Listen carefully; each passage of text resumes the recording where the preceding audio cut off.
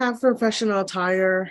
Always have it on you, like in your closet, even if you're a first year or second year, because you are going to need it. Like, I did not know that I was going to need it, especially because we did do our photo shoots for our like profile for LinkedIn. So just have that in mind, like keep it in the back of your closet or anything. Even if you don't have it for this class, you might need it for something else. You might need it for like other things that you're doing in different organizations that also require you to be more professional or dress professionally attired. Hi, everybody. It's Marcy Bullock, the host of Wolfpack Career Chats, and welcome back to Season 6, Fresh from the Pack. This season, we will explore the exhilarating yet challenging path that recent graduates face.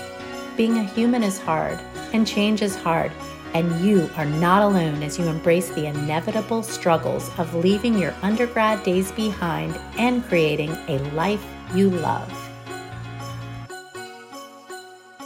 Hello, Wolfpack fans. Today, Paula Ramirez Hernandez is with us. Hi, Paula. Hi, everyone.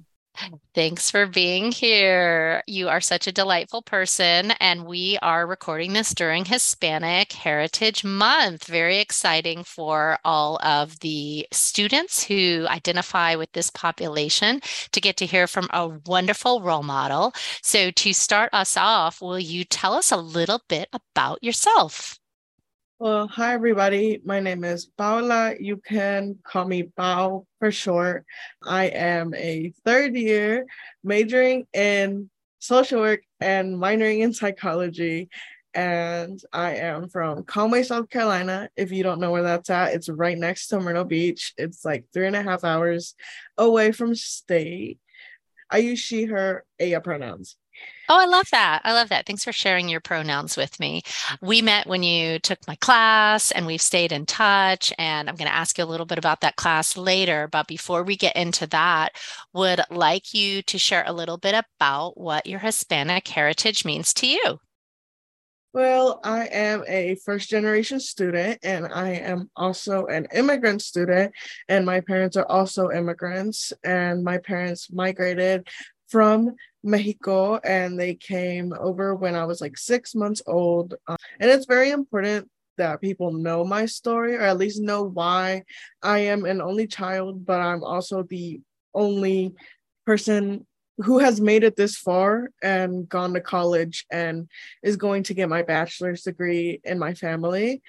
And I think it's very important that people who are in high school can see that there is a possibility to go for higher education so that they don't feel so alone, that they can make it.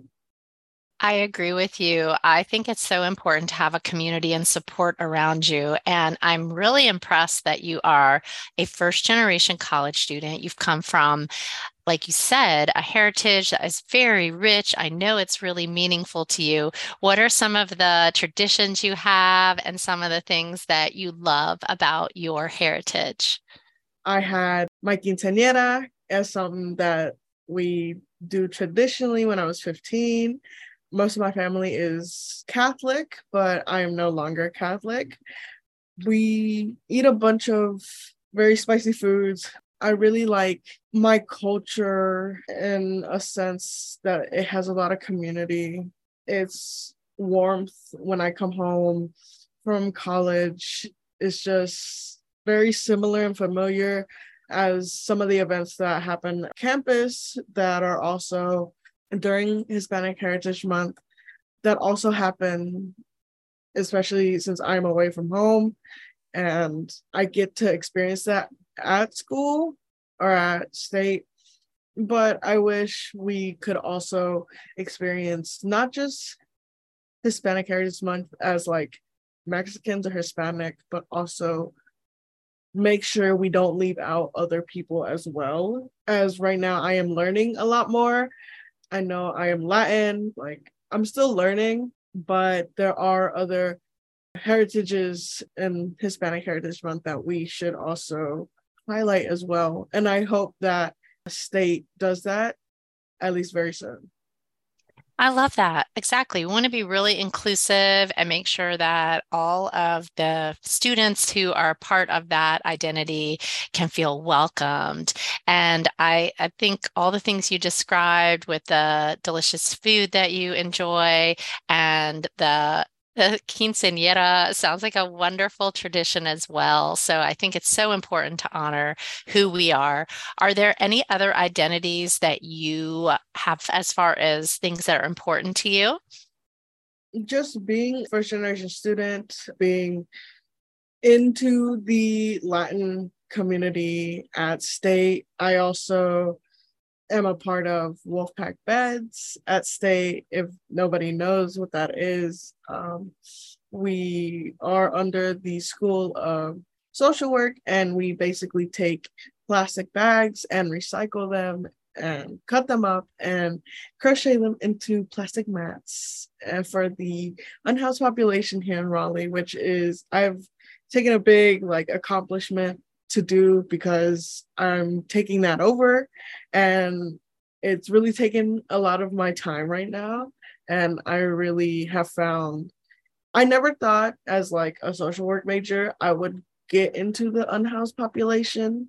I thought I was always going to go down the path of helping immigrant families and all that, but this is another path that I did not see myself going through. I might go through it when I do my internship my final year, but I'm not exactly sure. But it's definitely interesting how I can impact that community.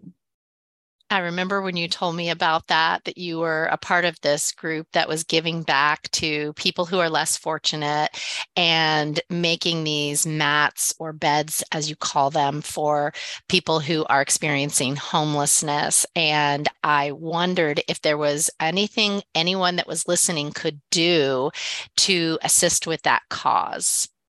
Yes. Well, we will be having more meetings in the fall when we all go back to school, but there are donation boxes that we have put around campus. We definitely want to put a lot more. We have one in the 1911 building on the first floor. It's by the trash bins.